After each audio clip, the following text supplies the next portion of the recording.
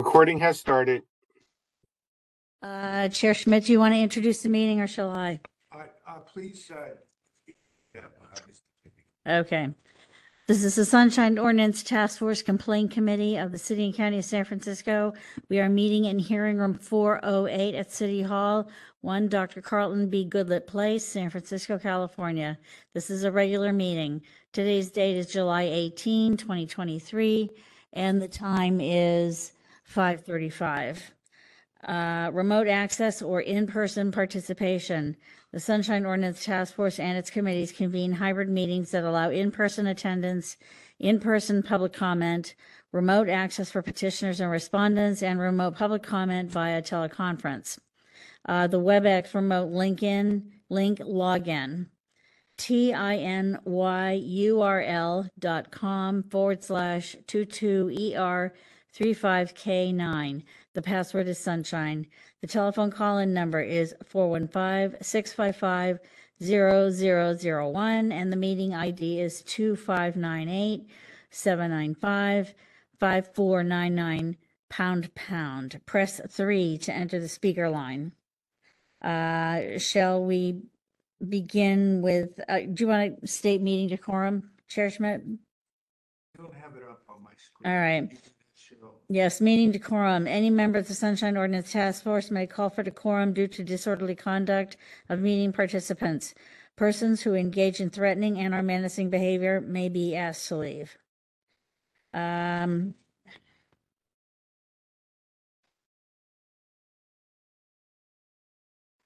Shall we call item number 1?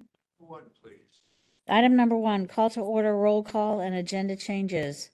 Roll call. Member Wolf. Present. Member Wolf present. Member Stein. Member Stein present. Dean, Chair Schmidt. Chair Schmidt present. We have a quorum. Shall we address agenda changes? Yes. Agenda changes. I can't hear you. Are there any Oh, agenda changes? How about now? Yeah, perfect. Okay. Okay. I have one agenda change that I was made aware of last Friday afternoon. Item number 4, file number 23006, complaint filed by Amy Silverstein against the Office of the Treasurer and Tax Collector for allegedly violating Administrative Code Section 67.1A as an apple by failing to serve the public and reach its decisions in full view of the public. D, by failing to let the public know what their government and those acting on behalf of their government are doing. 6724B1I through 2I, by failing to provide information on litigation materials, and 6736, by failing to allow the Sunshine Ordinance to supersede all other local laws. That case was removed, like I said, late last Friday afternoon. Mr. Chair. Yes.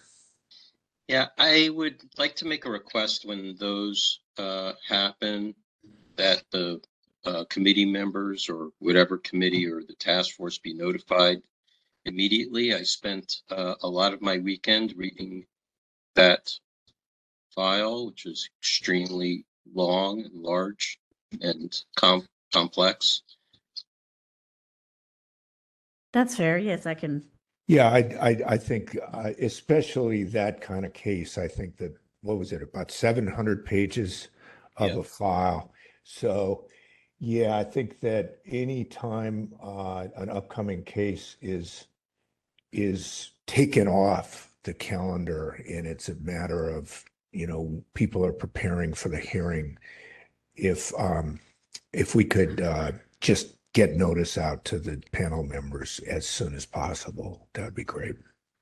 Yeah, and this is Member Stein. I would just add that if you could make it a high priority email, like an urgent email, and maybe even have something in all caps, that would be very helpful.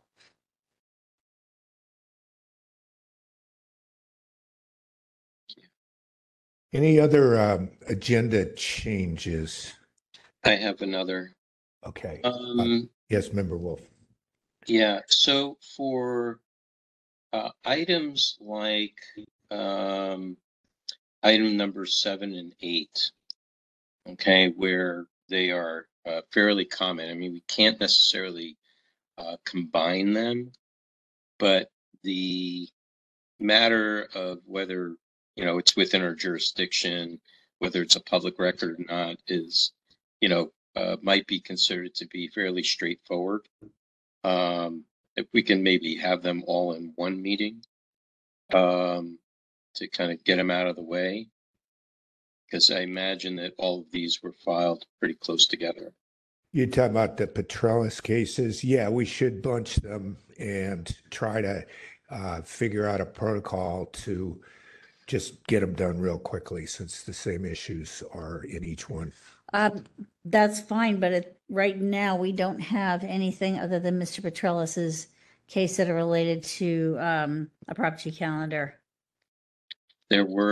I understand that, but in the previous meeting last month, he also had others for other supervisors for the same exact complaint. So I'm suggesting that they all, if they come in all in 1 month, then we take care of them all in that month's meeting. But how do we address then? May I ask a question? This is Victor Young. Yes. There is the general rule that we don't have more than 2 complaints per complainant on a single agenda. So that would have to be factored in. I understand that, but this is kind of like a quasi, we can't combine them with, because they're different respondents. But the issue is, it's the same for all the complaints. I'm just looking at a more efficient, kind of build a little more efficiency and provide a little more room for future, other agendas, so we can get some more complaints faster. Just a suggestion. Sure. It does seem that there is somewhat of a contradiction there, because the rule, it says 2 max. Maybe that could be somehow amended to deal with this kind of situation. We should definitely consider that as a possibility. Yeah, it may be something to have the rules committee take a gander at. Sure. Yeah. Thank you. Sure. I'm going to have one quick question, but let's see if there are any more agenda changes. I don't think there are. But my question is, if anyone knows the status of whether there's been any change to people appearing here remotely, is it everybody who's a party allowed to appear remotely? Is it just petitioners? Is there any change? Chair Schmidt, this is Victor Young. Yes. As far as I know, we have not changed any rules. Members are required to show up in person unless they have a waiver. All of the parties are allowed to participate remotely at this time. Okay, so petitioners and respondents and witnesses are allowed to participate remotely. Thank you, Victor. Okay. That's what, anything else on number 1? Okay, let's I do have a few hands raised. I don't know if they wanted to comment on this, but well, let's allow comment, see if someone has something to say about it. I don't have a problem with that. okay. If you would like to make public comment on this matter, you can raise your hand by pressing *3 if you're on the telephone, or otherwise use the application. I'm going to go ahead and unmute our first person with their hand raised. Could we get your name if you're making public comment? Hi, This is Michael Petrellis calling in. I first wanted to verify that I had successfully dialed in and raised my hand. Regarding the matter at hand, I want to thank you, commissioners, for proposing consolidating the complaints that I have filed recently regarding calendars with supervisors in particular. If there is a way for you to legally streamline such requests, which unquestionably are about public records, I'm talking about the Prop G calendars, a streamlining process would be appreciated. Thank you. Thank you. Thank you very much. Moving on to our next caller. Caller, I have unmuted you if you'd like to make public comment on item 1. And please start with your name.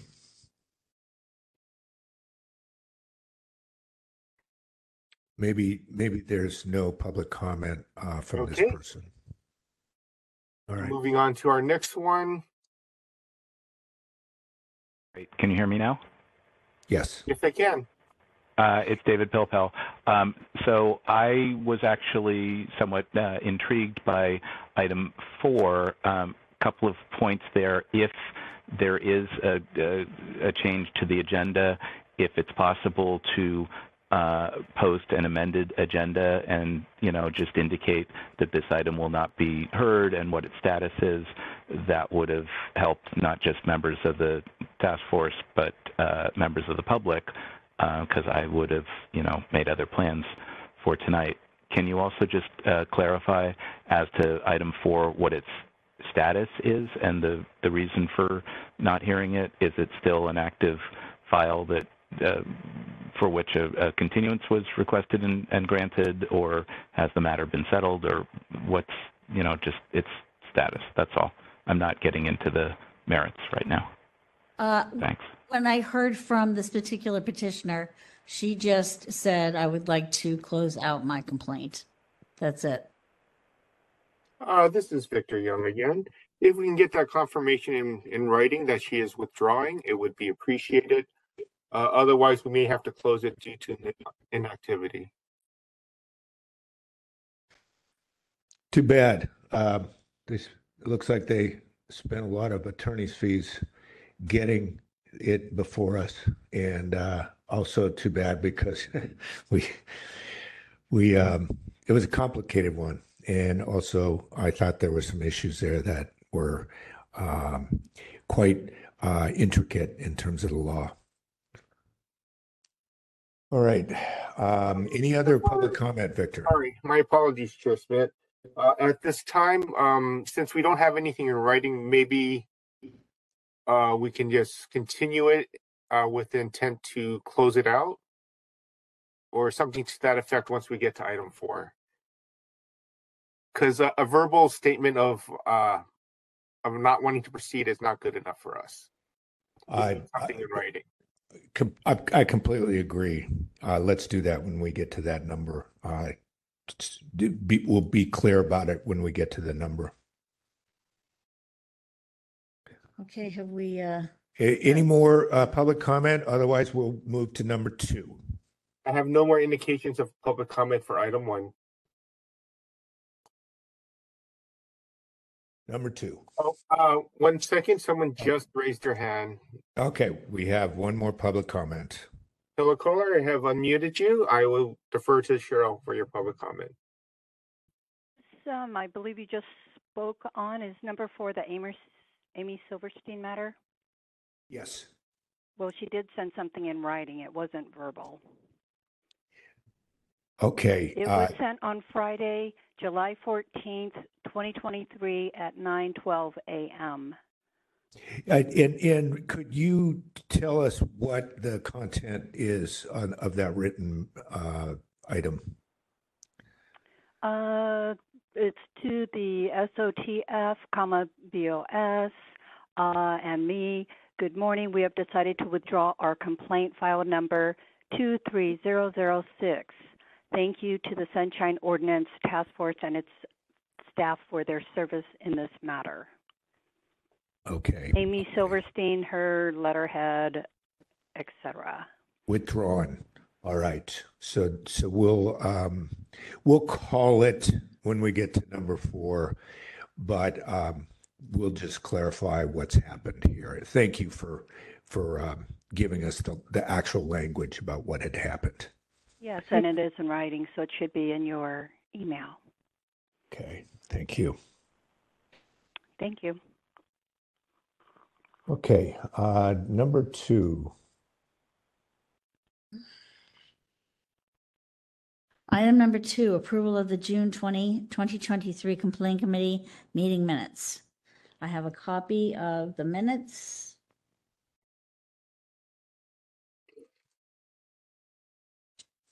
Does anybody have any comments? Okay, let's start with members. I have no edits myself. Members, anything? This is Member Stein. I have a few edits. So on P2, it says Chair Schmidt called the meeting to order. I believe Chair Schmidt was not there. So I think it should say Chair Wolf called the meeting to order.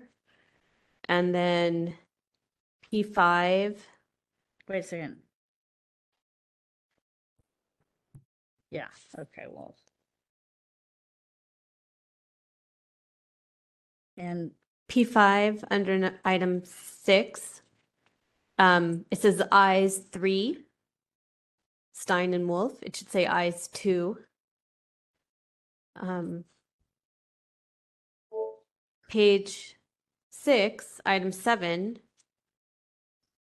It should just say under action, it should say moved to table and dismiss the matter, not dismissed, past tense. And then page 7, item 8. Wait, no, sorry, it's page. I think it's page 6, item 8.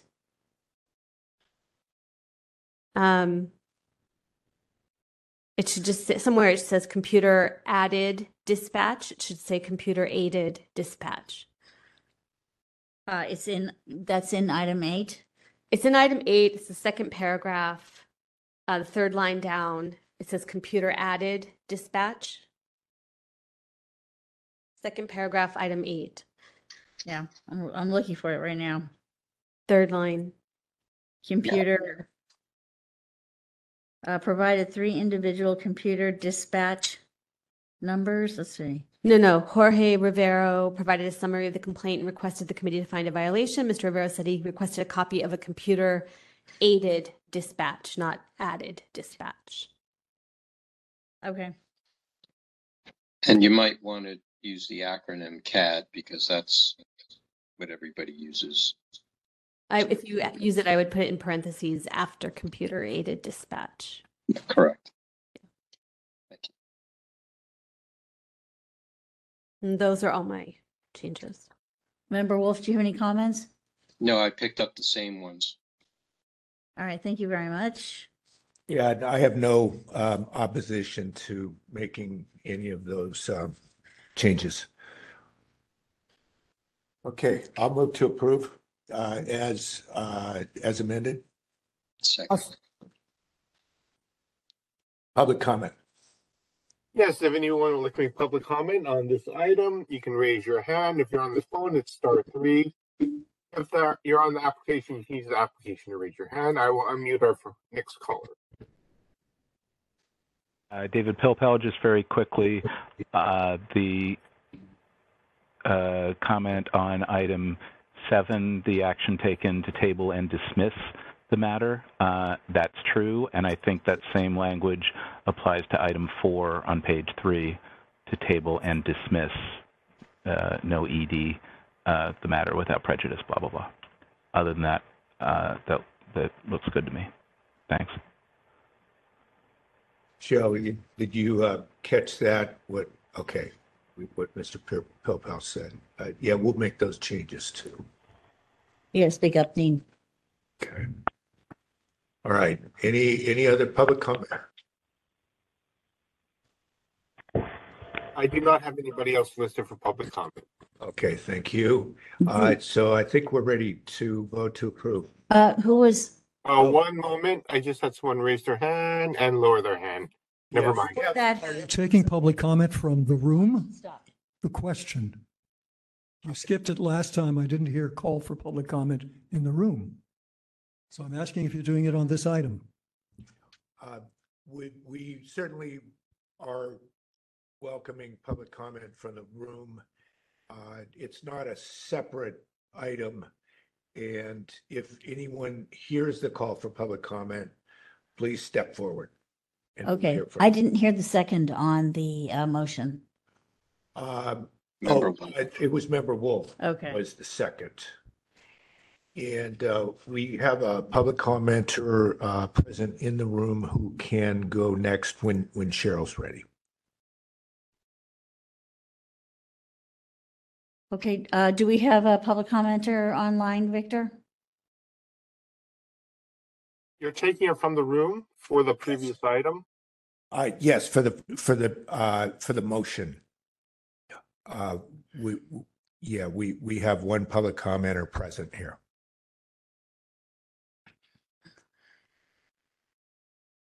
Okay. Mr. Warfield, did you want to make public comment? Yes, thank you. I'm used to there being clarity about who is being requested for public comment. When I hear Victor being asked about public commenters electronically, I don't sense that the room has been called upon. Also, in terms of sequence, you can choose the sequence, I suppose, but I think it needs to be clear. Also, I don't see anything where I can see, for example, Member Wolf. I think he may be, I can't see who that thing is on the right. It's a person, I guess it's Member Wolf, but it's on the administrators. I think I see a hand waving. It's on the administrators. In the past, I think there have been remote participants visible on the large screen in the room. So I'm wondering has the protocol changed? It's even from the podium, I really can't tell what's going on. It's very small. That's a question. With respect to the changes that were proposed by Member Stein, I do appreciate care with the minutes. I very much appreciate that. However, I had trouble following what the changes were when page numbers and item numbers were referenced, because I couldn't find from the page number the item number, except on the last one where I believe the comment was about file 23023, item 8 on page 5. But the other ones I had a great deal of trouble following, and if you might, I would very much appreciate if you could just quickly go over what the changes were that were proposed. And otherwise, I wasn't at the meeting and I don't have a comment. It's just that trying to follow the changes, I think it wasn't clear to me as sitting in the room.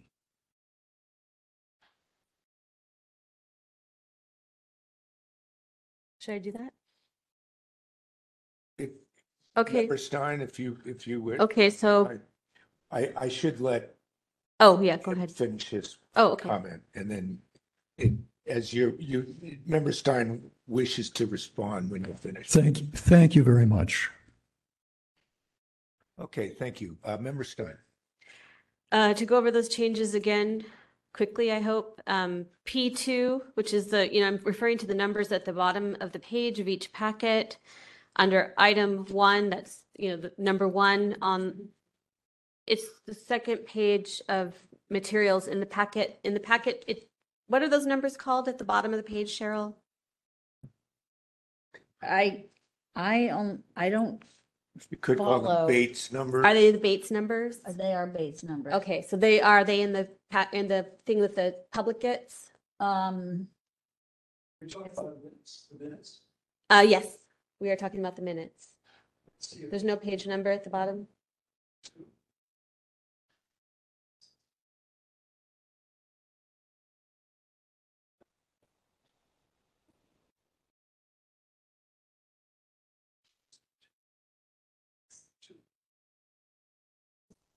base numbers on these pages don't have P in front of them. Oh, okay. So, That's what's confusing. but is there a 2 at the bottom of the page?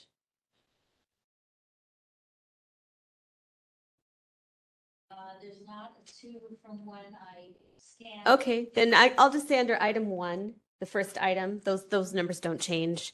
It says that Chair Schmidt called the meeting to order. I corrected that Chair Wolf called the meeting to order. Chair Schmidt was not at the meeting. That's under item 1. Under item 6, it says that there were 2 ayes. I mean, it says that there were 3 ayes, and it should say that there were 2 ayes because there were only 2 committee members present.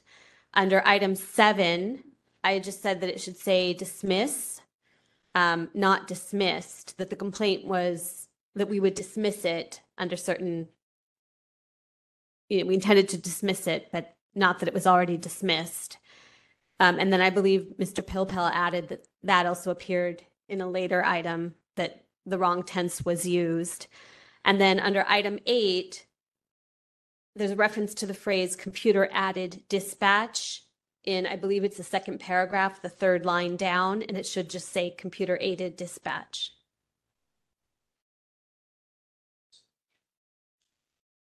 Okay, much appreciated, Member Stein. I think it's all made clear at this point. Okay, having concluded public comment, let's go ahead and vote on this.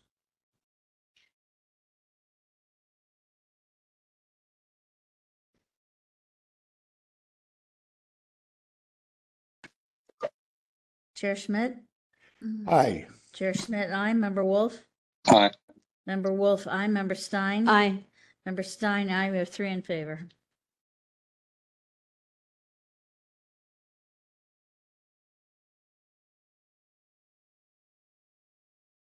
So next we will have number 3, general public comment. When you're ready, Victor. Now, item number 3, public comment. Members of the public may address the committee on matters that are within the committee's jurisdiction, but not on today's agenda. Yes, if there's anybody who would like to make public comment, if you're in the room, you can approach the podium. If you're online, you can raise your hand by pressing *3, or otherwise use the application to raise your hand. Do we have anyone online? No one has raised their hand yet. Okay, so let's go to the room then. We do have a commenter when Cheryl's ready. Yes, please. Just a moment, Mr. Warfield. Beg your pardon? We need to reset the timer.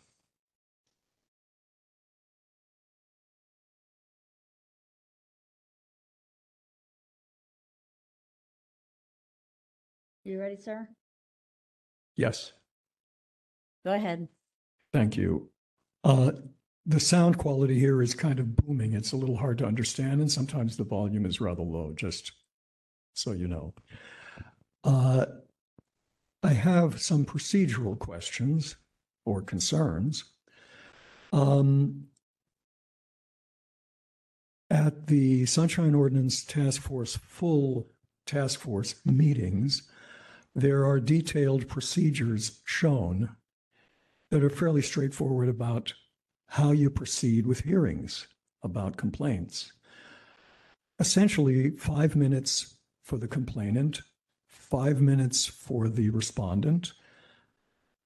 Then there can be discussion, I believe, but in any case, there's 3 minutes for each, the respondent and the rebuttal. The respondent and the complainant each have 3 minutes for rebuttal. I looked in vain for procedures on the hearings in this hearing room, number 408, and I couldn't find anything.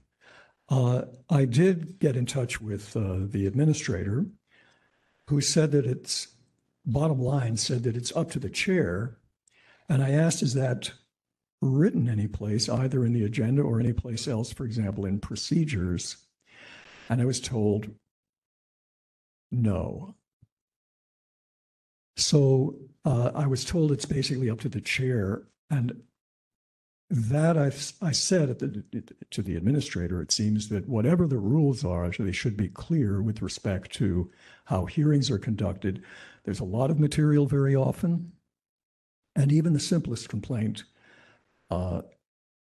seems to me there should be clarity about procedure. People need to know what to prepare for. As I understood it from the administrator, it would be up to the chair on each of the complaints. I certainly would hope that the hearing procedure that's outlined in the procedures for hearings in your bylaws, I believe, or wherever you have them, would be followed, because I think it's a reasonable approach that the presenter presents the complaint first, the respondent can respond, and then in particular, the sequence of rebuttals. The rebuttals, I think, fairly and properly are such that the respondent gets to make a rebuttal first, and the second person to make a rebuttal is the complainant. And I have no idea what to expect for this hearing, or for that matter, wherever you don't have anything listed on the agenda. So I also would like to ask if the chair can explain what the procedure will be today. Thank you.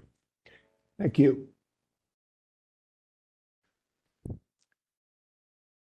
Unless there's other public comment, we can move on to number 4.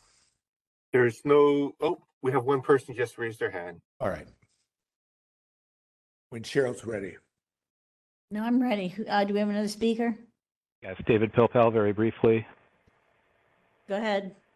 As long as everyone's sitting down, I will agree with Mr. Warfield tonight on this particular point.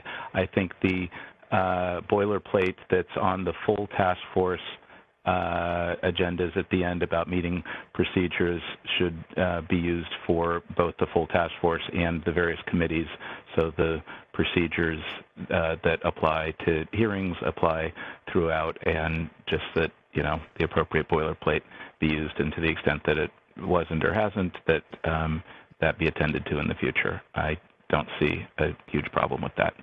Those are my thoughts. Thanks for listening. Okay, thank you.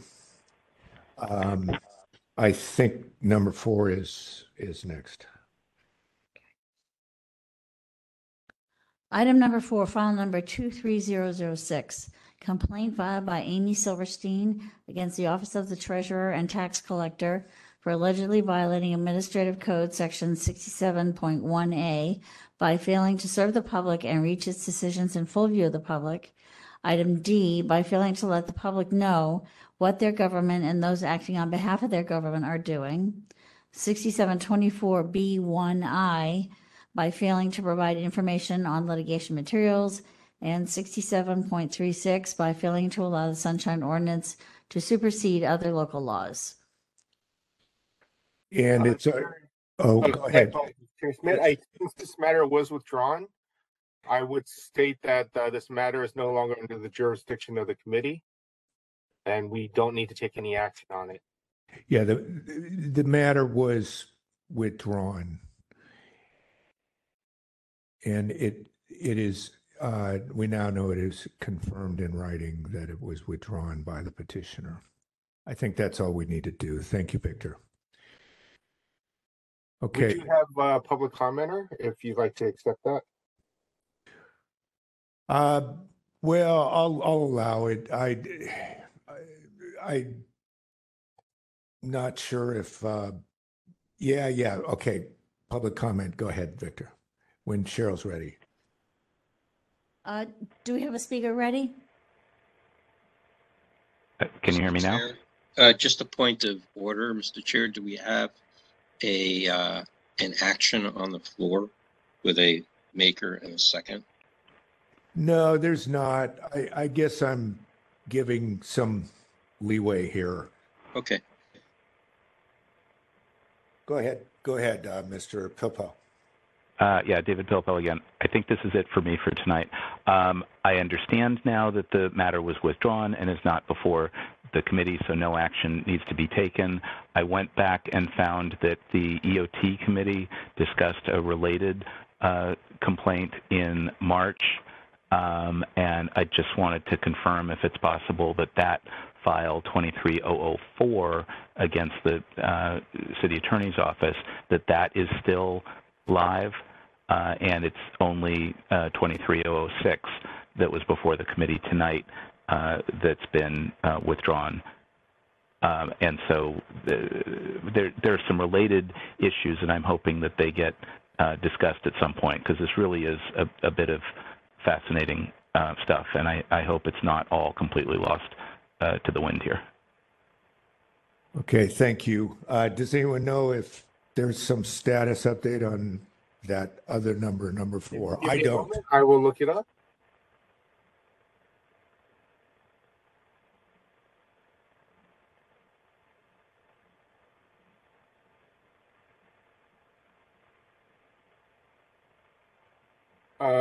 According to what I see, it was heard by EOT and it's pending a SOTF hearing. Great. Okay. Thank you very much. Enjoy the rest of your evening. Okay, thank you. It looks like we may have a public commenter in the room.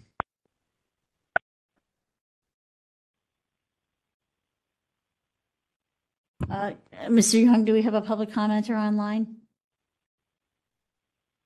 You can take the room. Mr. Warfield, did you want to make public comment? Yes, please. Okay.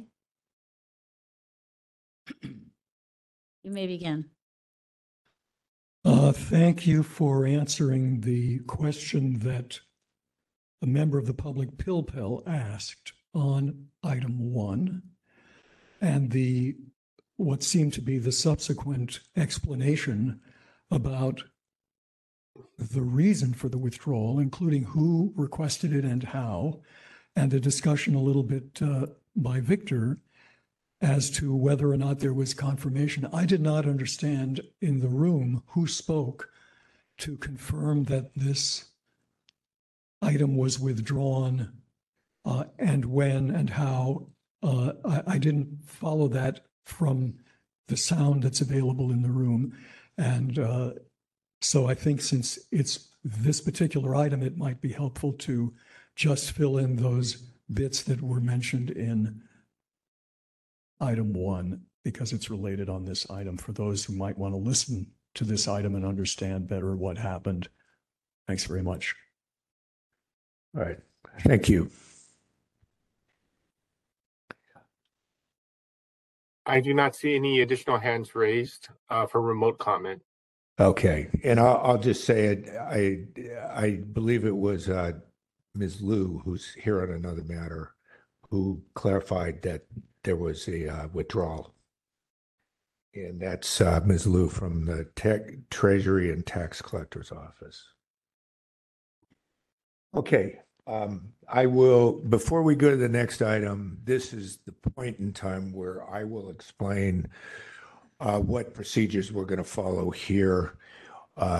We do not, in this committee, follow the same procedures as before the full task force. There's no clear rule in writing, as far as I can tell, as to what procedures should be here. Here we have no ability to make any final decisions. This is a committee that basically looks at a couple of preliminary questions. Are there public records or public meetings involved? Does the task force have jurisdiction? We may make recommendations. Sometimes we do, sometimes we do not. And in many cases, we will send the matter to be heard before the full task force, but only the full task force can make any decisions. That's how the rules are written at this time. We will hear first for up to 3 minutes from the petitioner, and then for up to 3 minutes from the respondent. Then the matter is open for questioning by the members to either party. There are no rebuttals. After questioning, we will make a determination as to what to do with the matter. All right, let's call the next item, please. Item number 5, file number 23052, complaint filed by Stilian Bajanski against Deborah Liu and the Office of the Treasurer and Tax Collector for allegedly violating Administrative Code Section 6721 and California Government Code Section 6253C as in cat by failing to respond to a records request in a timely and or complete manner. This is the first time this case has been heard. This is Victor. If the representative from the Office of the Treasurer and Tax Collector can raise their hand so I can identify you. Thank you very much. And then I believe that Ms. Bajanski is present. I have made them a panelist.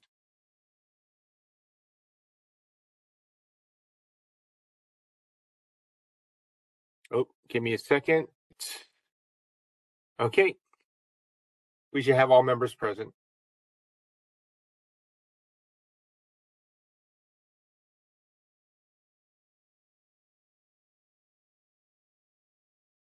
Excuse me, Dean, you said 3 minutes each party?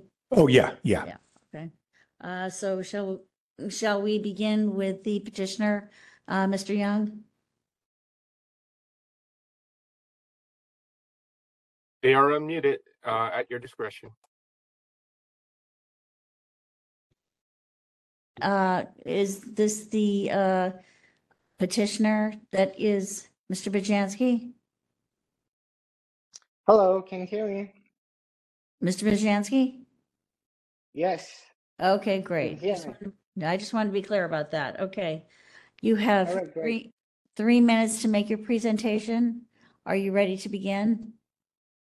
Yes, I'm ready. Go ahead, sir. Hello, my name is Stilly, and I would like to mention 2 things. First, I'm not sure whether Mr. Tyrrell of Treasury and Tax is aware of this complaint, but this is my 8th complaint in the last 4 years towards the Tax and Treasury team for pretty much the same reasons. Some of the excuses that I've heard so far for not delivering the public request on time are not good enough software that can process the privacy reduction, not enough people in the department to handle the request. The petitioner submits too many requests. The petitioner requests contain a lot of information which takes longer to process, and the petitioner requests information which is already public. Due to the COVID emergency mayor's proclamation, the respondent claimed that they have unlimited time to respond to any request. The most popular excuse of all was that there is pending litigation, which took most of the time since there was plenty information withheld due to attorney privilege. Out of the 8 complaints that I brought up to the Sunshine Task Force, violations were found in 3 of them.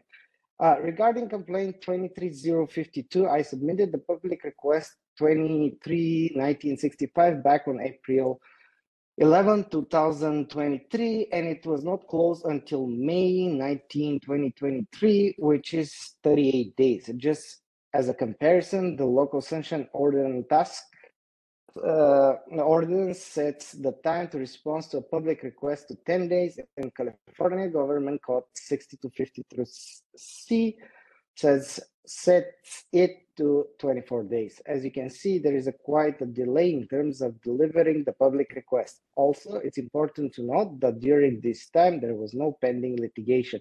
There was a judgment entered based on the pending litigation on March 8, 2023. So I'm curious what kind of excuse the Tax and Treasury team has now. Second, I'm well aware that the Sunshine Task Force ordinance doesn't not have any executive power, but I will keep raising those complaints because there is a lot of advertising that the local ordinances are better than the state laws. Maybe they are, but so far I haven't seen anything better, especially when it comes to the timing of releasing public records. Thank you so much. That's all from me. Thank you. When Cheryl's ready, we can hear from the respondent now.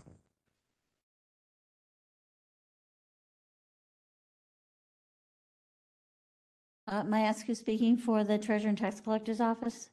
Yes, this is Christopher Terrell. I'm the Assistant Tax Collector Attorney at the Treasurer and Tax Collector's Office. Is your name spelled Terrell? It's Tirrell.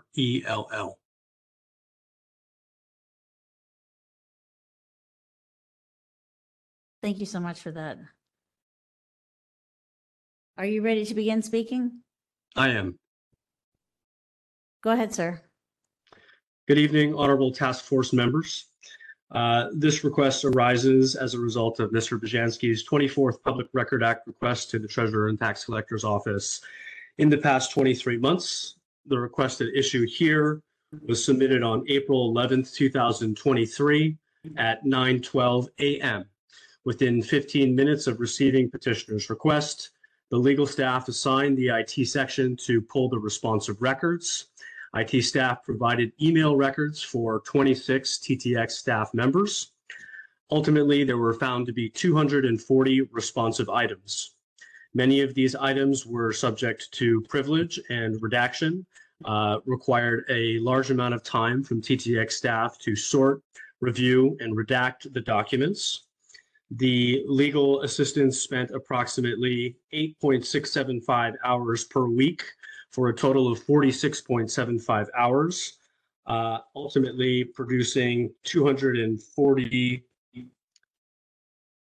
responsive items, I believe. The response was replied to in a timely fashion. TTX receives many responses, many requests from other requesters. Mr. Bajanski is not treated any differently than any other requester. We work to respond to and provide responsive records as quickly as possible.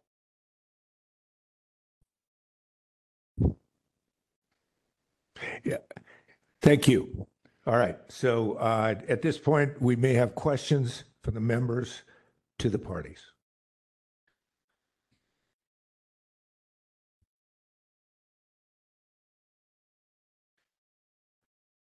Member Wolf, anything? The only question I would have for the respondent, have you claimed that any documents were not disclosable? And have you withheld any documents? Yes, there were documents that were withheld on the basis of attorney-client privilege, attorney work product doctrine, and taxpayer confidentiality. Were there any documents that you claim to be not public? And did you cite those, any statute with related to that? Yes, in each case where a document was redacted, a redaction reason was given and a citation to the code section that was applicable was provided. In addition, any documents that were withheld in their entirety were also identified for the reason that they were withheld. Okay, thank you. I asked those questions only to assure that we have a complete record for the task force if this item gets approved. Thank you. Thank you. Yeah, I don't know if there's any other questions that we have at this time. So we certainly could talk about what we want to do with the matter. I don't know if I'm seeing any questions about jurisdiction. These are clearly public documents that are involved here. Members, any thoughts on what to do with this? This is Member Stein. So my understanding is this was an IDR, that the department did respond within 1 day saying that it was going to take longer to supply the materials. They, in keeping with the rules for IDR, they released documents as they were available. So their first release was 10 days later, and their final release was about 5 weeks later. It seems like there are some kind of legal cases going on between the petitioner and the respondent. So it seems like, it's legitimate that it had to be reviewed for confidential legal information or attorney-client privilege. So my inclination would be to say that these are public records under our jurisdiction. but to forward it to the consent calendar with a recommendation of no violation.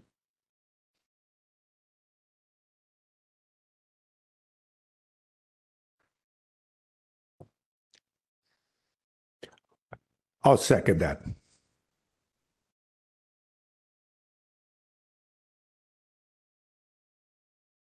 Public comment. Yes, if there's anybody in the room who'd like to make public comment, you can approach the podium. If there is anybody online who'd like to make public comment, you can raise your hand by pressing *3 or otherwise using the application to raise your hand.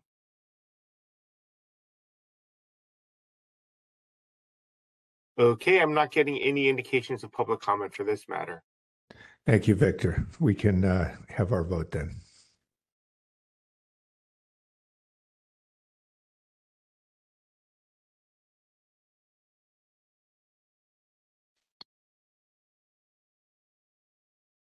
Member Stein?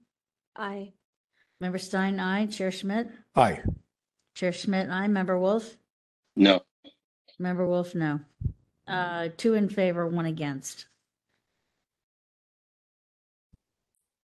Chair Schmidt, I just want to bring up a possible issue. If this goes forward on the consent agenda, I'm not sure if a unanimous vote is necessary on the consent. I thought the motion was for no violation. It was to refer to the consent agenda with the recommendation for no violation. Oh, okay. I would, I mean, I think your question, Victor, is a good question. My inclination would be to think that a 2-to-1 vote would serve the same as a unanimous vote. I don't know if there's any provision that says that unanimity is necessary in any situation. I certainly am open to being corrected on that, but my inclination is to think that this 2-to-1 vote would suffice, just as a 3-0 vote would suffice. Does any members, do you know of anything that differs from that? I don't recall, but maybe Member Wolf does. Well, I mean, unanimous is very different than majority. They're not interchangeable. No, but the question is, did we have rules? Did we set up any rule saying that things could only go to the consent calendar if there was unanimity? Oh. That's the question. I am not. Or is it just, are we just relying on a quorum, a majority? I don't think there was I don't recall it either. I don't recall it either. Hold on. This is Victor Young. I don't believe that the Sunshine Ordinance Task Force addressed that issue. I was just going based on general knowledge that if it's on consent, there's usually no opposition. But the way we understand consent, things can still be pulled off the consent calendar if there is disagreement. Yeah. So if people read it and say, no, this needs to have a full hearing at this full task force level, it can still be pulled off the consent calendar. So that to me would also mitigate against needing to have unanimity. It's not a done deal just because it's on the consent calendar. Correct. But the procedure here is still, there's still validity based upon the procedure here. If the determination for a tally of a vote is supposed to be, unanimous versus majority, that makes a difference. Because it would mean it was supposed to be if it's supposed to be unanimous and it's not, then it would fail. Right. But I thought if there's quorum and there's a majority, that's what we accept. Yeah. That's my my recollection. Mhm.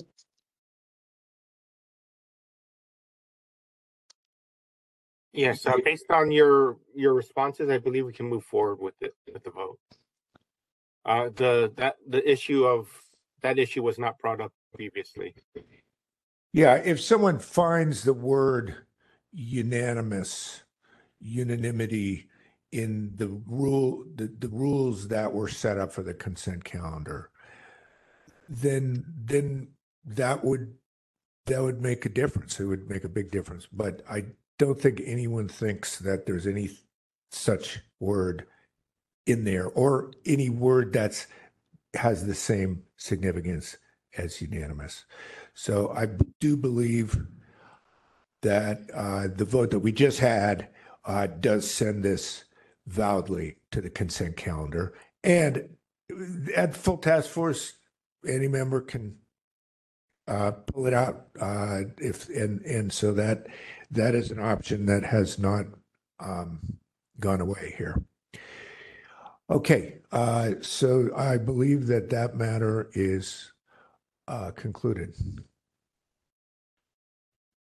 We can move on to the next item. Thank you, task force members. Thank you. Item number 6, file number 23034, complaint filed by the Library Users Association against the San Francisco Public Library for allegedly violating Administrative Code Section 6721 by failing to respond to a public records request in a timely and or complete manner. This is the first time this action has been heard. Okay. First, when Cheryl's ready, 3 minutes from the petitioner, followed by 3 minutes from the respondent. This is Victor Young. I was wondering if the petitioner can raise their hand if they're online so I can identify you.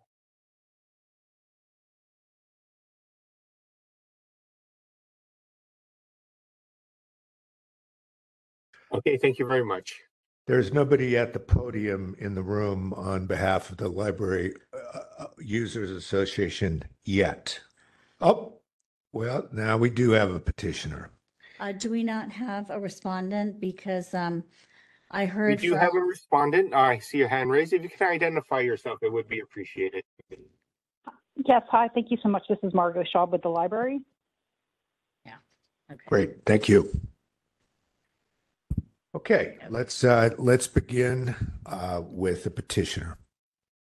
Mr. Warfield, you ready to begin speaking? Yeah. This is Peter Warfield, Executive Director, Library Users Association. Our complaint is pretty straightforward, and it's on page 778. This is a complaint and request for hearing regarding the following. 1, the city librarian's refusal to talk or allow access to anyone, including himself, in his suite of offices at the main library after we knocked on the closed door during regular business hours on March 10th, 2023. Instead, he said, I would have to, quote, come back Monday, which was March 13th. And second, the city librarian's representative, which is Margot Schaub, refusal to allow inspection of requested materials during regular business hours in her office or the city librarian's office on a separate day, namely the following Monday, March 13th. She said she would allow no future inspection of the material previously provided by email at the city librarian's offices without an appointment. The law is quite clear. Section 67.21A, and let me say that I believe that the agenda is stating it incorrectly. I tried to get a correction from Chair Schmidt and from the administrator, and the way that the agenda reads is not what the complaint is, although it certainly is about 6721. So the first section, 6721A, that we cite, all of this has been on page 778. Every person having custody of any public record of public information, and so on and so forth, shall at normal times and during normal and reasonable hours of operation, without unreasonable delay, and without requiring an appointment, permit the public record or any segregable portion of the record to be inspected and examined by any person. And section 67.21L, as in Larry, inspection and copying of documentary public information stored in electronic form shall be made available to the person requesting the information in any form requested, which is available or easily generated by the department, its officers or employees, including disk, tape, printout, or monitor at a charge no greater than the cost of the media in which it's duplicated. The library, unfortunately, has a lengthy answer. We gave a lengthier response to their answer, which you can find on page 785. And their response, which we've marked, starts on page 799. But I'd like to draw your attention with 7 seconds remaining. The library merely this is from their answer, merely requires some reasonable advance notice from Mr. Warfield when he seeks an opportunity to inspect records that have already been provided via email. Mr. Warfield. Thank you. Thank you. We can now hear from the respondent. Hi, this is Margot. Again, let me just confirm that the members have already read the written documents in the record, so we know that we know the substance of the case. But go ahead, Ms. Shuck. Sure. I was just going to refer back to the letter and our response that we promptly and fully complied with Mr. Warfield's public records request. He does not dispute that all records he sought from the library were provided to him. His allegations are inaccurate and fail to state any claim for violation of the Sunshine Ordinance. When he knocked on the door to the office, the city librarian's office closes at 5 o'clock. When he references Mr. City Librarian Lambert requesting that he come back on the 13th, I think he said, it's because the office was closed. And so the office closes at 5 o'clock every day, and it was after hours. In response, I did not say that Mr. Warfield, when we had our interaction in my office, that he had to make an appointment. What I said was, I can't give you the documents right now because I don't have them. If you'd like to come back in 15 minutes, I can print them. I had already delivered him the public records request that he asked for by email and through the Next Request portal. So he had them, and I just needed time to print them out. So I asked him to come back in 15 minutes. He refused and said he didn't have 15 minutes. So I said, well, you can make an appointment and come back and pick them up whenever you would like. Thank you. Thank you. Okay, at this time, members, do you have any questions for the parties? This is Member Stein. I have a few questions for the petitioner and respondent. So, Mr. Warfield, what time do you recall going to the office originally? Was it before or after 5 p.m. in your recollection? Peter Warfield here. As I've described on page 768, in the first full paragraph, the answer is it was before 5 o'clock, very definitely, because for the reasons I've mentioned in the next two paragraphs, if I may read them, I think it would be clear. Well, I do remember you saying it there, but I just wanted to see if you still were maintaining that. Did you say it was like 4:45? I came at approximately 20 to 5 to the office for the first time and knocked on the closed door, and I'm not sure if she's still the chief financial officer, answered, and I said, do you have something for me? Because I wanted to see the paper actual documents. That was a particular thing that the library had already on March 8th told me they had provided. So she came back with a brown envelope, and I said, thank you, went to a different part of the library, looked at it, and came back before 5 to ask, to look for the material about the requested material. I certainly requested agenda. She gave me an agenda for the next week's commission meeting, but not the material that I had requested and that the library claims was delivered by email. And then I subsequently went to the public relations office on another errand, and they were open. They always close sharply at 5. And I chatted with them. They have a clock. It was about 5 minutes till 5. And yes, it was a Friday afternoon, but this was business hours and they were open and all the folks were there, and we chatted for a while until they closed at 5 o'clock sharp. Okay, and then you also say in the packet that you were just expecting a copy of the documents, that you were not asking to see personal workstations. Is that correct? That's right. And I have to say that I don't know what is meant by personal.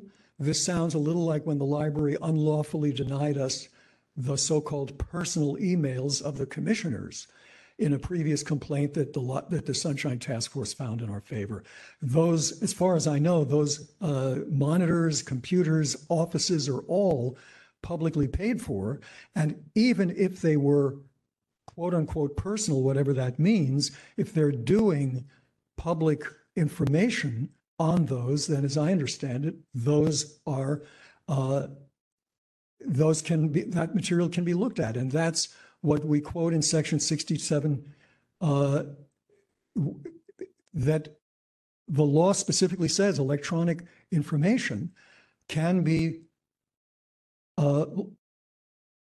inspected via printout or monitor. And then another question was, when you came back on Monday, do you recall being asked if you could wait 15 minutes to get Yes, material? I do. And we had, let me say, before the 15 minutes was brought up, I had a whole lot of obstruction and resistance, as I mentioned on 778 in the original complaint.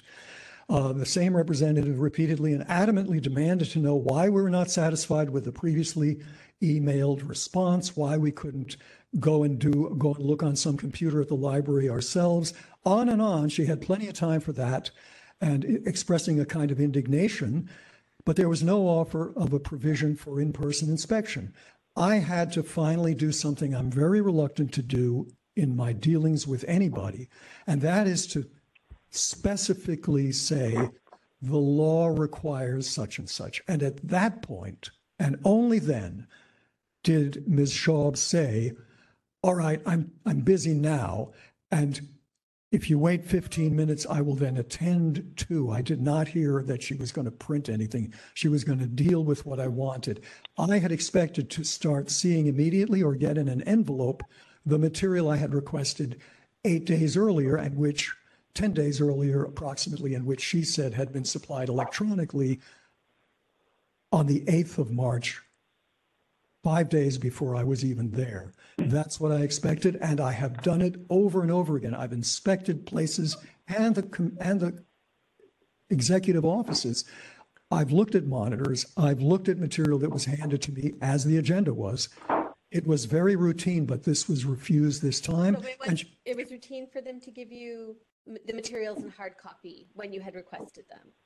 Yes, okay, absolutely. And I have that in the immediate disclosure requests, specifically saying I'd like the material via email and in person at your office. And that was standard boilerplate. I've drawn a line through one of the attachments that shows an extra email, but it's from February, a month earlier, and it has the same boilerplate that I've provided about how I would like to receive the responses. So it was pretty routine. And all of a sudden now it wasn't. And she insisted that I had to make an appointment before she would even print out anything. So when she asked if you could wait 15 minutes, you didn't think she was going to give you the materials at the end of that 15 minutes? No, she said she was busy and she had something else to deal with, and that I should wait until presumably she was done with that business. And then presumably she might print stuff out, but she might give me another load of objections and whatnot. And I've experienced these kinds of objections before, and I've had to politely say, look, this is how I requested it, and this is how I would appreciate getting it. Okay, thank you. I think those were all my questions. Can I respond to that? Sure. I mean, if Member Stein wants you to. It's just not that wasn't my experience there. I told him I was doing, that just wasn't the experience. I feel like it's a very big mischaracterization. He did receive the documents. We gave it to him. I told him he could not inspect them on my computer. That was the only thing I said. I said if he could come back in 15 minutes, because we don't print everything out the day that he asks for it. We deliver it through next request and we deliver it through email. And if he wants to come to the office and get them, then I'll print them out. But we are the library and we like to save paper and we're trying to be environmentally conscious. So I'm not printing out things unless I know for sure someone needs them or is going to come pick them up. So that was the discussion that I had with Mr. Warfield. But Did you see in his original request that he actually asked for the documents both by yes, email, specifically not through Next Request, and also specifically in hard copy? he's to inspect in our offices. So he doesn't always come and get them when he asks for the hard copy. So since this interaction, what I've done is I print them out and I put them at the information desk at the main library. And if he picks them up, he picks them up. But at that time, the way that I interacted with Mr. Warfield that I remember is he doesn't come to the office and they're there in the office for him to pick up. We send them to him by email and through Next Request. And if he requires them in hard copy to inspect, I then print them out for him. And Okay, he came to the office and he said, "Do you have something for me?" I said, "What are you, I don't know what you're talking about." When he clarified what he wanted, I said, "If you can either wait or come back in 15 minutes, I'll print them out for you." You specifically said you would print them out. Yes, I said, "If you can come back in 15 minutes or wait 15 minutes, I'll print them out for you." I mean, I think it was a lot of printing. Mm-hmm. Can I just ask again to Mr. Warfield, do you recall being her saying specifically that she would print them out? I'm sorry, what about printing out? The respondent says that she told you that if you could wait 15 minutes, she would print them out for you. Do you recall that being conveyed? Remember, there was a request to wait for 15 minutes while she did something entirely different. And as a matter of fact, I did not have time at that moment, but I fully expected, as with the agenda that I picked up Friday at about 4:45, 20 to 5, that I would be getting, as Ms. Singleton gave me, a brown envelope with the agenda that I Okay, I want to requested. be really specific. If you could just answer this yes or no. On Monday, not- when you came back, do you recall her saying that she would print out the documents for you, yes or no? No, I recall her saying she would deal with this, and I didn't really know, first of all, how long the 15 minutes might actually be, given the resistance that I got when I first walked in, and the many options that she was proposing for me to do as reasons why she shouldn't have to provide me anything there. I wasn't certainly sure that there would be anything printed when the 15 minutes was up. Okay, thank you. We have always But I was printed for clear him, that she and said when she he's would not asked for them, print- we I have bet given them it to was him. So clear. I think, again, this is a mischaracterization. I think we It's need just not factually true. let's just get some order here. I don't know if there's a question pending, so I don't want to have the parties arguing. But Member Stein, any more questions for the parties here? No. Okay, thank you. Member Wolf, I don't have any questions.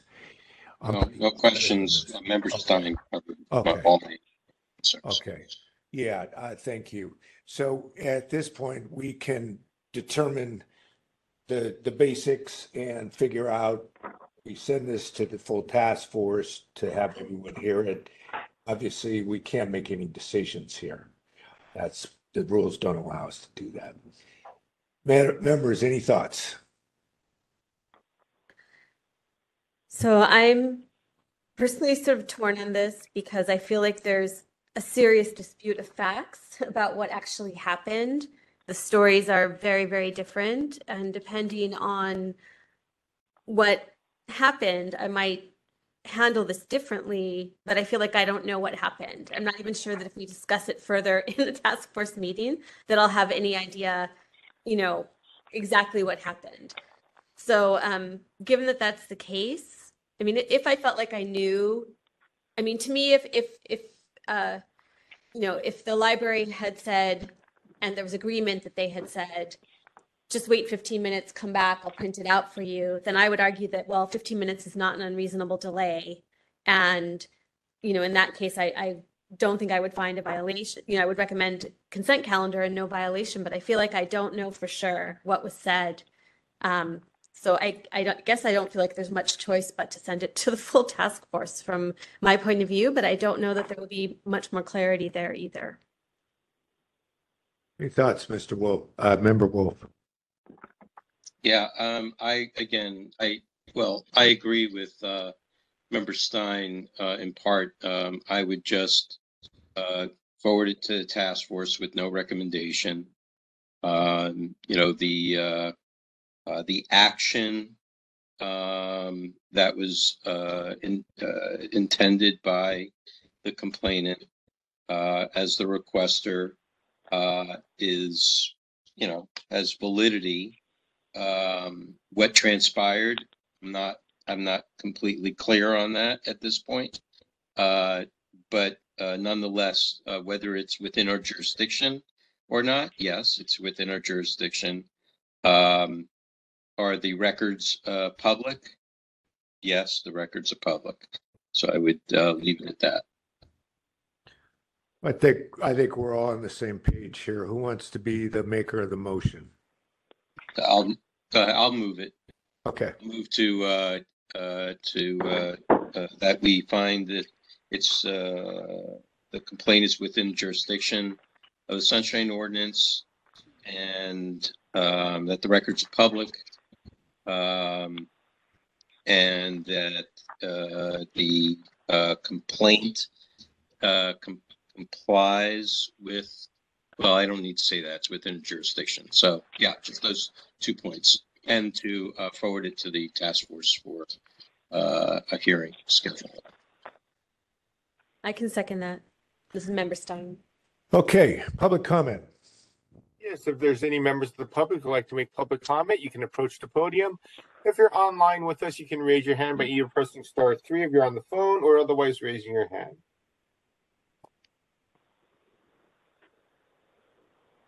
I'm seeing no indication for public comment on this matter.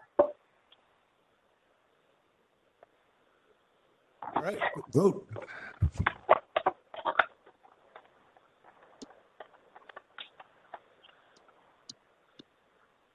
Member Wolf.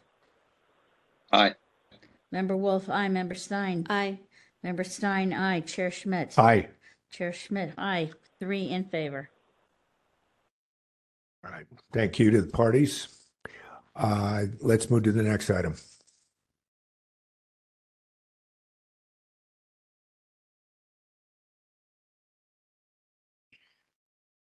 Item number 7, file number 23050, complaint filed by Michael Petrellis against Supervisor Aaron Peskin, President of the Board of Supervisors, for allegedly violating Administrative Code Section 67.29-5 by failing to respond to a request for Proposition G calendar in a timely and/or complete manner.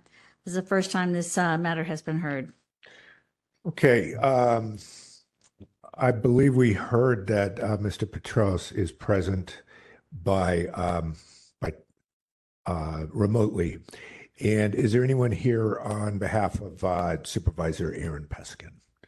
We do have someone in the room. So we will start by hearing from the petitioner for up to 3 minutes. And then could we get your name,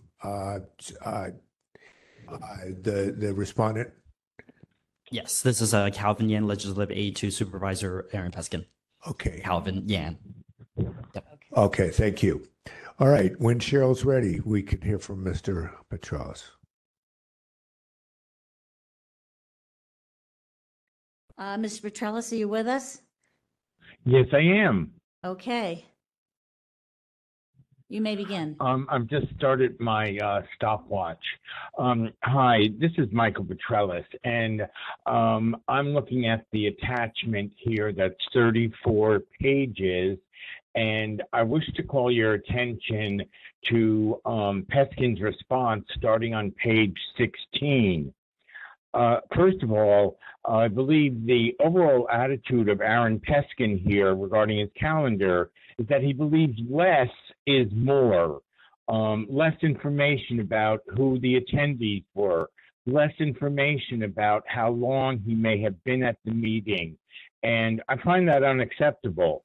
I think in the matter of the Prop G calendars, that more information is what's necessary regarding topics discussed and attendees. Next point. Aaron Peskin has been at City Hall since 2001. He's been there for decades. And if he is really this unfamiliar with how to keep a comprehensive Prop G calendar, it shows he's really not respecting our local sunshine laws. Now, on what is page 16, it's numbered page 1, he talks about a revised record regarding a meeting about the Castro Theater. And all of those names that he finally provided to me could have and should have been included in his original response. Then on page 17, he says under clarification, given my short attendance, approximately 10 minutes, I don't think it matters, and I also do not believe that he really was at that meeting for only 10 minutes, given his extensive comments about the Castro Theater. He should have been providing this information without a further request. On page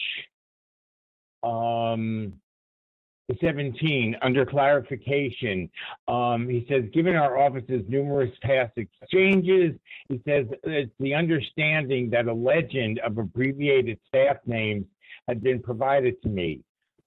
Even if they had been provided, which they hadn't previously, he has a duty to clearly spell out every attendee's name and not be so nitpicky about he can't say Aaron Peskin and instead has to say the initials AP, or he can't say Sonny Agulo, he has to say SA.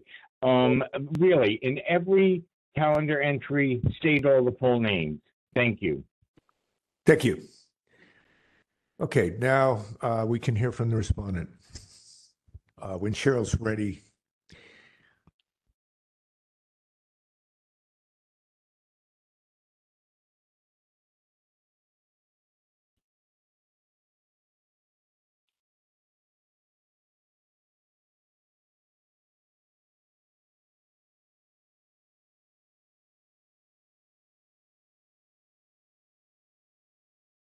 Are you ready to begin, Mr. Yan? Yes. Okay. Go ahead, sir. All right. Thank you, commissioners. My name is Calvin Yan, representing Supervisor Aaron Peskin on this file. And I think the complaint right now is referring to a request received and sent from Mr. Petrellis on April 18th. Our office actually responded quite quickly on April 20th, within 2 days, as soon as we can. I know that Mr. Petrellis have sent a follow-up email clarifying some of the issues or questions that he has about the calendar invite that we have sent him on April 20th and again on 26th. Unfortunately, our office did not see those clarification emails until we actually received an official complaint on April 27th. And at that point, we were trying to clarify some of the question. And we just want to say that this is not the first time Mr. Petrellis has asked us to produce a calendar. He has been working closely with our staff who has been, the person who's been creating these calendars multiple times. Sarah Souza. So we always are open to answer any question that he has. On the 3 things that he has asked for about the attendees, I don't know how we can debate whether Supervisor Peskin has indeed only been the meeting regarding another plan for 10 minutes. He was only there 10 minutes, so we were able only to provide whatever he was there for. On the second point, meeting with a group of stakeholders, there was more than 10 members, so we did not initially include all the members because there was no recollection of every single member that was there. And then the third, lead staff initial, same reason that we provided in the document. CAAP, these abbreviation has been used many times in many record. I don't understand why why he has to ask for these again, but if he asks again, we're happy to provide it in the future. So I think overall, our office thought that we provide information as soon as we can. And we're always happy to work with him on any clarification that he has. Thank you. Thank you. Members, any questions?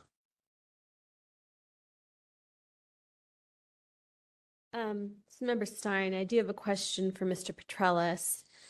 You gave examples in your complaint of incomplete calendar entries. Were these examples a complete list of information you believed was incomplete, or just representative examples? Representative examples. There are other instances where there is incomplete information about attendees, their full names, topics discussed, and whether attendees represented a corporation or so. Okay, thank you. That was my only question. All right. I have no questions for the parties here. It's very straightforward. Member Wolf, and we have seen a lot of these calendar cases, so we No questions. think it's a pretty clear area. Okay, no questions from Member Wolf. Anyone want to make a motion on this?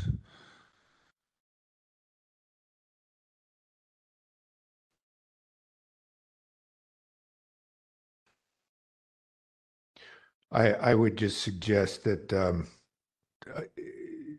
just based on what our experience is with these, maybe one thing that would be on the table possibly is whether it goes on the consent calendar as a violation case. But I'll leave that to the other members. Otherwise, I'm sure that we do send this to the task force to resolve.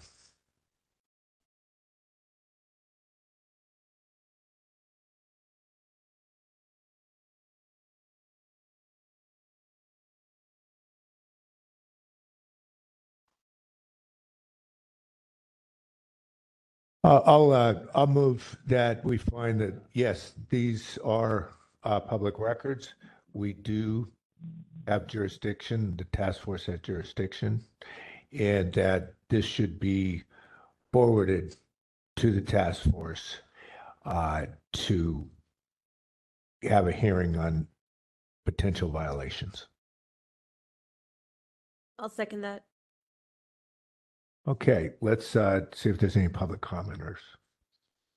Yes, if any members of the public would like to make public comment, you can approach the podium at this time.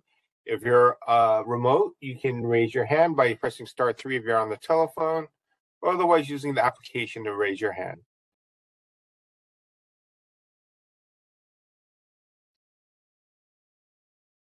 I'm seeing no indications of public comment at this time. Okay, public comment is closed. Let's vote.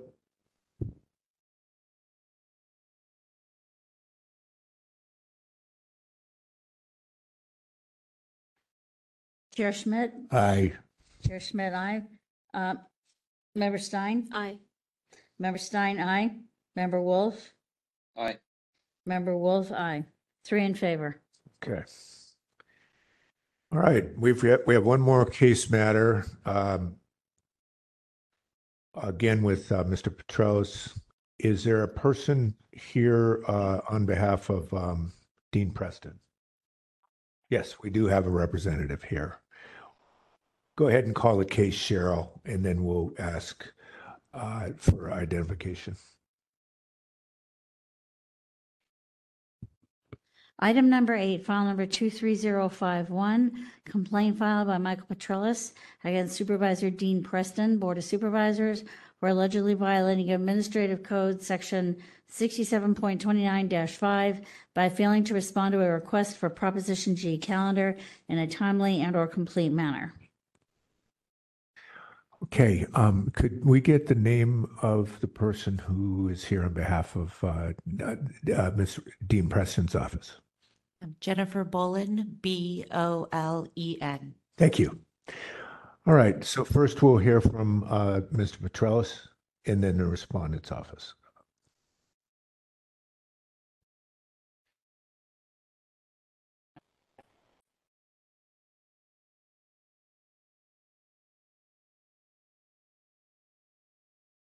Ms. Petrellis, are you ready to begin? Yes, I am. I think this is relatively straightforward. I was not provided the Prop G calendar within 3 business days. And at, I think, the last complaint committee, it was affirmed that the Prop G law does require providing the calendars within 3 days after a meeting has happened if a public request is made. So my understanding, and you can correct me if I'm wrong, is that I should have been given the records requested because it was well within that 3-day period, and Supervisor Dean Preston's office, instead of giving me the calendar within those 3 business days, it took a 14-day extension. They granted themselves a 2-week extension, and I was not at all pleased with that. And I will end by saying, eventually they did produce acceptable calendars with, it was clearly explained where meetings took place, who was in attendance, topics discussed, length of meetings, etc. So the issue was not what was in the calendars, it was the length it took for them to be released. Thank you. All right, great, thank you. And when Cheryl's ready, we can hear from Ms. Bolin.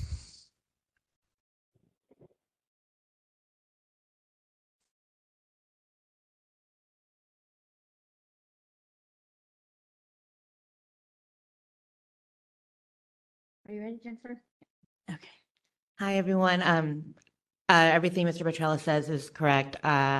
And I just want to share that after the last task force meeting where I had a similar issue with Mr. Petrella, or Mr. Petrella had a similar issue with our office, on the advice of the discussion after task force, we changed the processes in our office and also reviewed things with staff and supervisor and ourselves to make sure that we change our process on the calendar to make sure that we're able to produce things within the 3-day time period, so we don't waste the task force time anymore or the public's time anymore. And that's all I have to say. I just didn't want to not show up because that'd be rude. Thank you. Thank you. Thank you.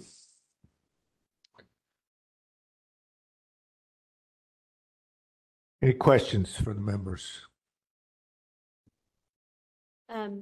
I have a question for the respondent, Ms. Bolin. Are you aware that you can just agree that there's been a violation if no? Okay. No, sorry about I'm not used to this. Okay. So yeah. Yeah, okay, because I think there's a form that we send to you initially when there is a complaint, which asks if you want to contest that there's a violation or not. And I think in the case of your office, you all have realized that there was a problem with the Prop G calendar.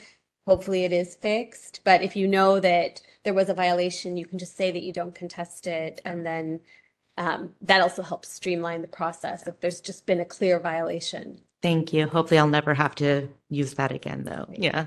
And just tell her to refer to the affirmation letter as well, because it's pretty clear in there as well. So there's an affirmation letter, I guess, that you get. Yeah. And it's clear in there how that part of the process works. That's all.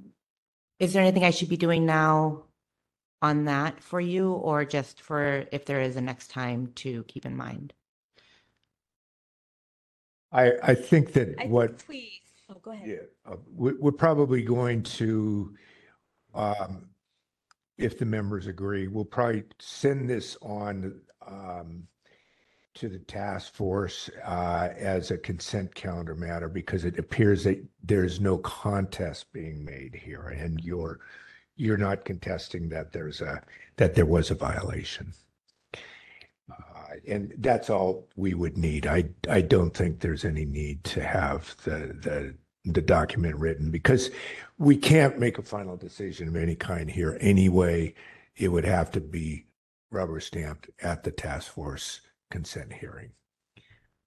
I just want to point out, consent calendar, when it's heard at the task force level, it's not required that the parties be present. Okay. So if you can't make it. Okay. Thank you. Yeah. Yeah. Members, who would like to make the motion to send this on to the consent calendar? Um, I can do it if you don't want to, but so I will just say these are public records that are under our jurisdiction, and that we forward it to the consent calendar for a violation of 67.29-5 for not responding in a timely manner to a request for a Prop G calendar. Second. Okay, any public comment? Yes, if there's anybody who would like to make public comment at this time, you can approach the podium or otherwise use the application to raise your hand.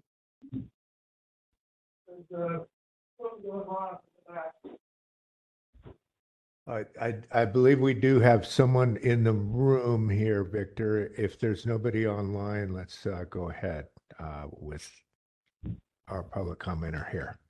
Yes, there's nobody online for public comment. We can move to the in-person public comment. Okay, when Cheryl is ready. Ready, Mr. Warfield? Yes.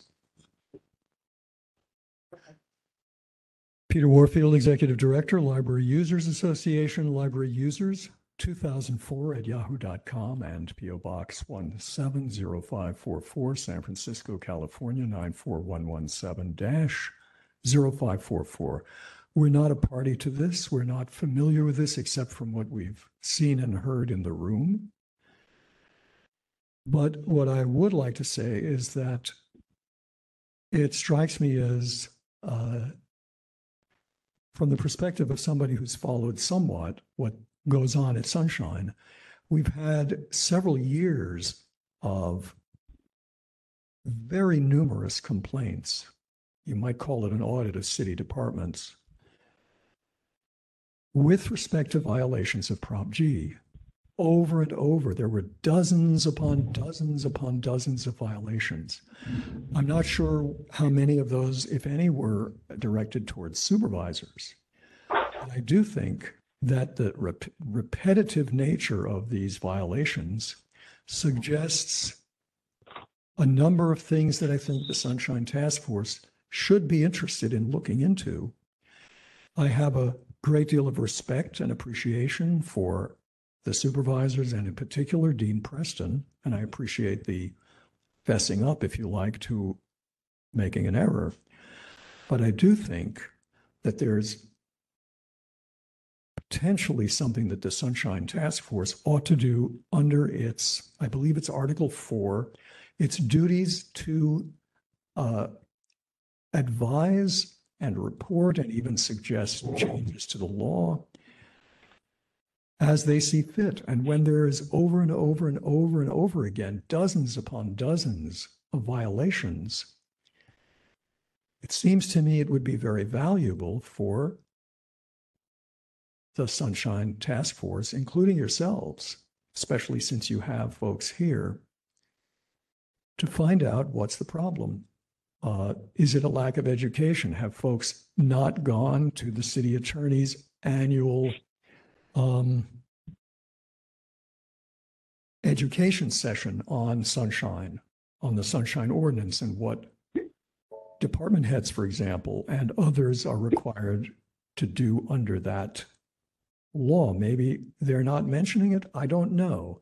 But I think that when there's constant and consistent and frequent violations over and over, despite your having ruled on what the law requires, I think it would be valuable to take the opportunity to find out and do a little research, especially while you have them here, about what's going on and why.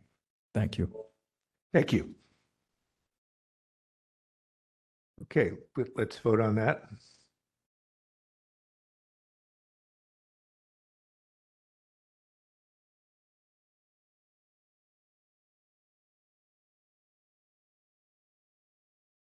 I did not hear who was seconding your motion. Member Wolf. Member Wolf, great, thank you. Member Stein? Aye. Member Stein, aye. Member Wolf? Aye. Member Wolf, aye. Chair Schmidt? Aye. Chair Schmidt, 3 in favor. All right, next item. Item number 9, announcements, comments, questions, and future agenda items by members of the Complaint Committee. I don't have anything on this item. Any other members have anything you want to bring up? Nope. Okay. So, nothing on that. I guess we probably should move on and adjourn. Number 10. Item number 10? Yeah. Item number 10, adjournment. I have 7:14. Move to adjourn. Second.